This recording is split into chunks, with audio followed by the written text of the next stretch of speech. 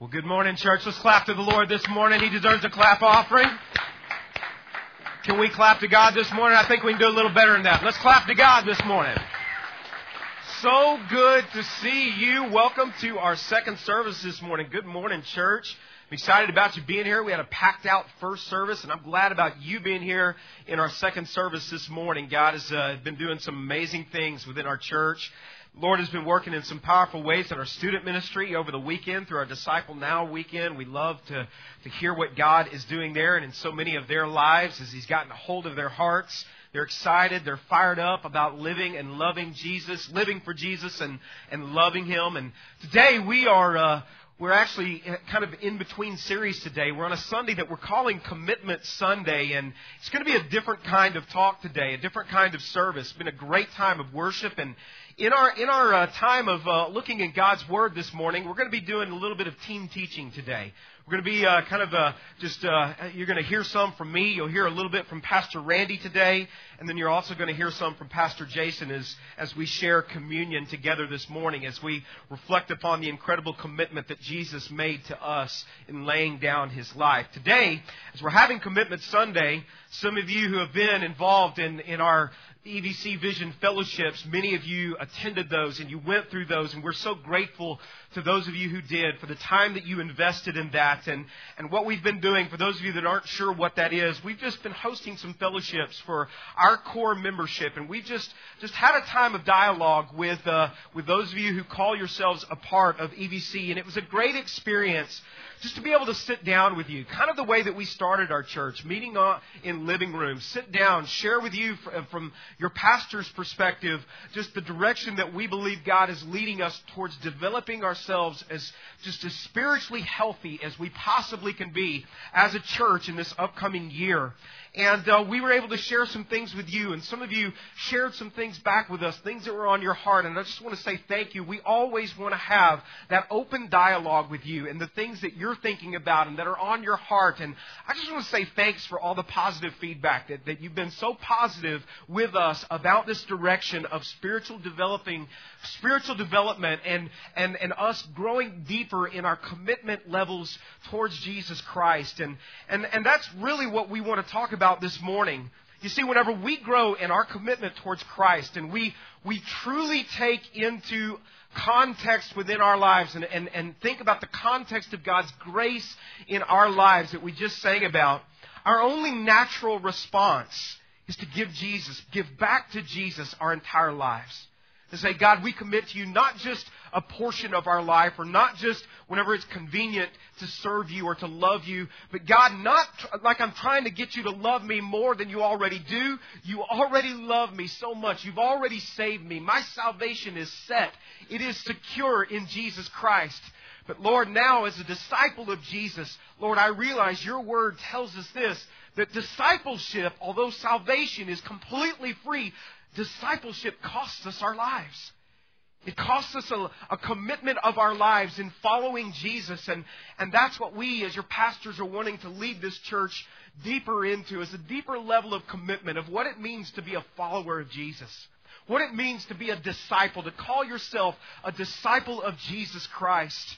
I'm so thankful for what God is doing within our church, and I am a student of history. I love to just think about what God has done throughout the church as a whole, throughout the ages. What you'll find is that there have always been men and women through different periods of the history of the world and the history of the church who had extraordinary levels of commitment to the cause and to the life of Jesus Christ, to live their lives as a disciple of Christ. Too many for me really just to even mention this morning in the short time that I have. There are so many documented accounts of men and women who gave their lives up in following Jesus. That they literally gave their lives up in calling themselves a follower of Jesus Christ. And I am always, and not just as a pastor, but as a believer, as one who calls himself a Christ follower, I am always challenged, I am always inspired whenever I consider their stories. Whenever I think about things that were lost in following Christ. I was reading, you can think about the disciples in the early church, but I was also reading about one amazing couple that was just passionately committed to following Jesus. Their names are Adoniram and Ann Judson. And they were actually the very first missionaries that were sent out of America into another part of the world, where churches were now sending missionaries out into the rest of the world to evangelize and share Jesus with those who did not know Christ. They were the very first ones that were sent out to another part of the world of spreading the gospel. And this happened in the very early 1800s. They had a passion for reaching the unreached people in Southeast Asia, particularly in the area of Burma. It's called Burma at this time. And if you've ever been to Southeast Asia, you know that it's intensely hot and humid. And this couple, they sweated out their time there for 18 years. They gave their lives to this people group who did not know Christ. 18 years of their lives were given to following Jesus in this way without any rest, not any time of furlough where they could come back and rest. You see, they didn't have airplanes to be able to fly back and come and visit family. Once you went to the field like that, you're there until a ship maybe sails by. And I was reading about this couple, and I was reading about them, and they endured all kinds of torture while they were there. They endured imprisonment. They endured severe persecution for following Christ. Adoniram, he admitted this, that he never saw a ship sail without wanting to jump on board and go home. I love that honesty. I love the transparency. He wrote that in his diary. When his wife, Anne, when her health finally broke because they went through times of sickness as they were serving there, when her health finally broke, he put her on a homebound vessel. And he writes this in his diary of the knowledge of knowing that there was a chance that he may never see his wife again, or it at least would be a 2-year period that he would not see her. He wrote this. He said, and he confided to his diary, he said, if we could just find some quiet resting place on earth where we could spend the rest of our days in peace. Well, that sounds really good, right? That sounds like what we would want to do. But then he goes on and he writes this. He steadies himself as the commitment that he's made is being challenged. He writes this as a postscript, but he says, life is so short, and there are millions of Burmese that are perishing without knowing Jesus Christ. He says, I am the only person on earth who has attained their language to communicate God's salvation by His grace. You see, the Judsons, they knew what it meant whenever Jesus said, if you're going to be my follower, then you're going to have to take up your cross daily. You're going to have to deny yourself. In fact, you're going to have to do something what Jesus said. You're going to have to die to self. You're going to have to die to your own self in this sense. And I hear about that and I thought, man, I've never suffered in that way for the cause of Jesus. I've never been in a place where I've had to suffer in such a way where my commitment level to Christ, I look at folks like that and I wonder, am I really committed? Am I committed in following Christ in such a way? And I hope that this week, if you heard about the dear pastor friend who was murdered this week in Arlington, I hope that you'll pray for their family and pray for their church. They were one of our sister churches within the association that we're a part of. But that's a man who lost his life for the gospel of Jesus Christ. I hope you'll just in a time of prayer, as I continue to talk, that you'll just say a prayer for that church and for that dear pastor's family this morning. I was reading this week, I came across an article about another Christian pastor in Nepal. He was nearly beaten to death by 6 men for what they called blasphemy against their traditional gods. He was nearly beaten to death. This is Pastor Waglin. This is Pastor Waglin and his family.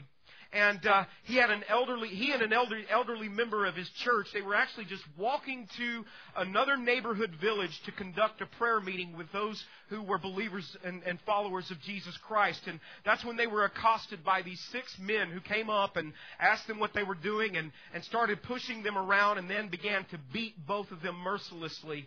All for doing, as I was thinking about this, as I was reading about this, all for doing what we get to do here this morning and what we'll do this afternoon, praying to our God. And we're just going to lead a prayer service. That's it. And they were beaten for their faith. They were persecuted for their faith. You'd have thought that after an event like that this church would have just said, man, we're done. We're hanging it up. We're not going to do this anymore. This is too costly. This is too dangerous. The commitment level is too high. We can't do this anymore. You'd have thought Pastor Wagland would have hung it up and said, man, forget this. I can't do this for Jesus. But this article goes on and it says this, that they were not intimidated by the persecution, but they rejoiced for suffering in the same way that their Lord had suffered.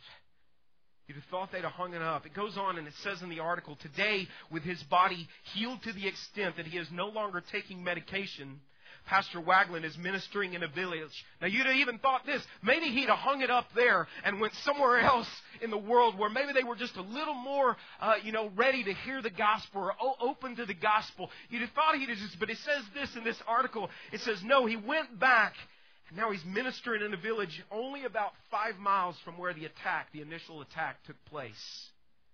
12 believers are now regularly attending his fellowship, and he is once again conducting home Bible studies and outreach ministries. While the believers in Nepal are rejoicing at Pastor Wagland's return, the missionary is asking for continued prayer for his family's safety. Pastor Wagland wants to continue his service for the Lord.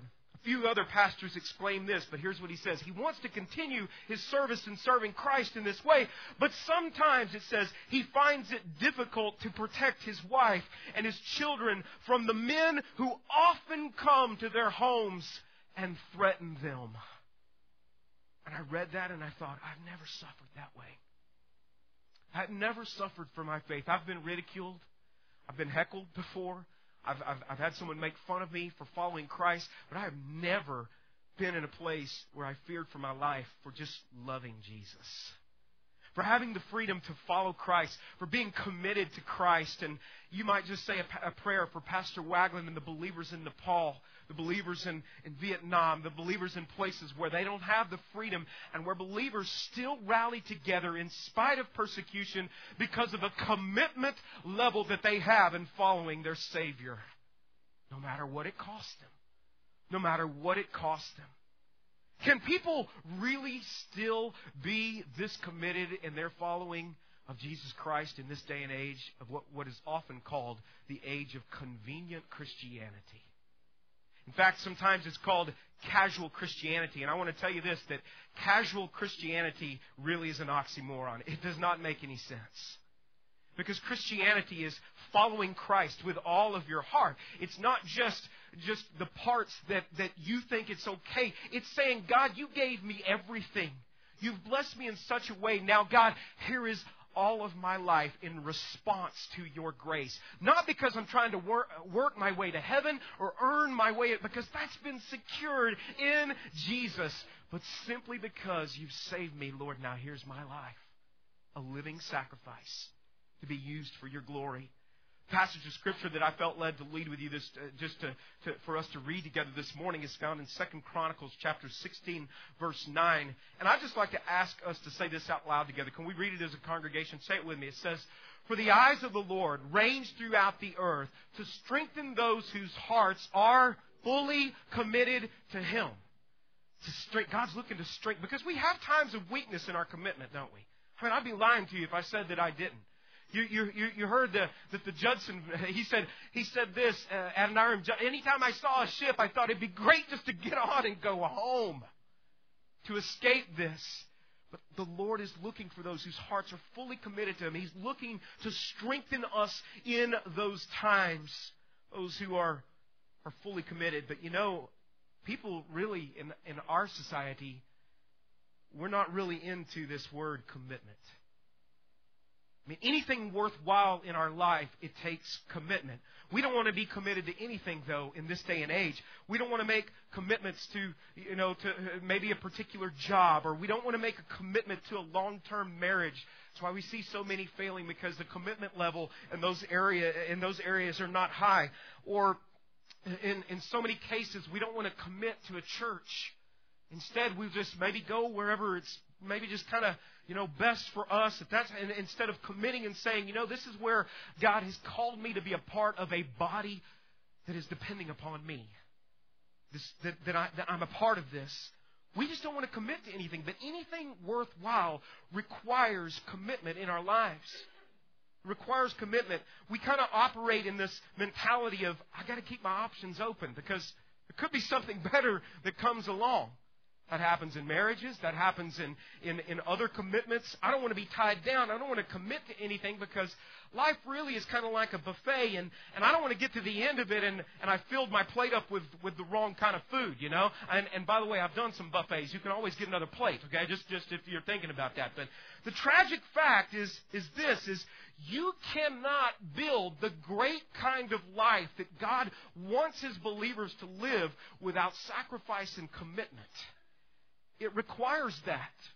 It requires that kind of sacrifice. You can't even in the secular world live without making commitments. You can't buy a house without making a commitment, right? They want a commitment out of you. You can't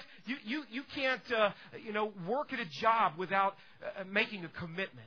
If you're a part of a team in sports or something, you know that commitment is important if that team is going to succeed.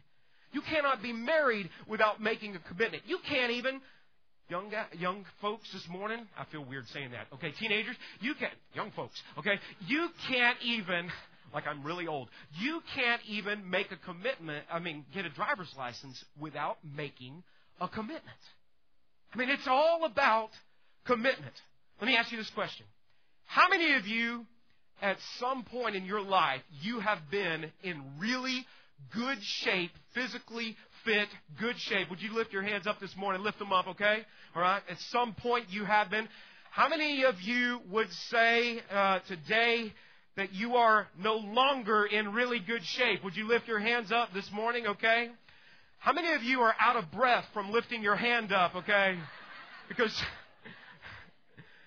here's what you know if you've ever been involved in committing to fitness or being healthy in that way. You know that the physical condition did not just happen just unintentionally. Except maybe when you were a teenager and then you could just eat whatever, right? But then you know that starts turning, all right, as you get a little older, okay? But some of you at some point in your life, maybe those who lifted their hands and you said, I'm not finding that to be true, that I'm physically fit anymore. You probably didn't lose your six-pack and gain the keg, overnight. Or you probably, didn't get to a place where you couldn't run regularly or work out regularly overnight. It just came kind of through a series of choices that you made that maybe weren't the best choices. What happens in the pitfalls often for our commitments are things like complacency, where we just kind of settle in and we just kind of think, we just don't really give intentional commitment anymore. Or for some of us, something happens in our life and we get distracted and other things start crowding out the commitments that really matter. Or maybe you added more or a few more scoops of ice cream to your bowl because your discipline level went down. And the thing is that there are reasons that we are where we are in our lives. There are reasons that we are who we are in our lives. And it's through our choices. It's through our commitments. I shared with those of you who were in our Vision Fellowships that last September, I quit running from God. And the Holy Spirit has started listening to Him about my own personal need to take better care of myself physically. And with God's help, and all glory to God, because I've failed so many times on my own, that I've been able to lose 52 pounds since last September. And I'm excited about that.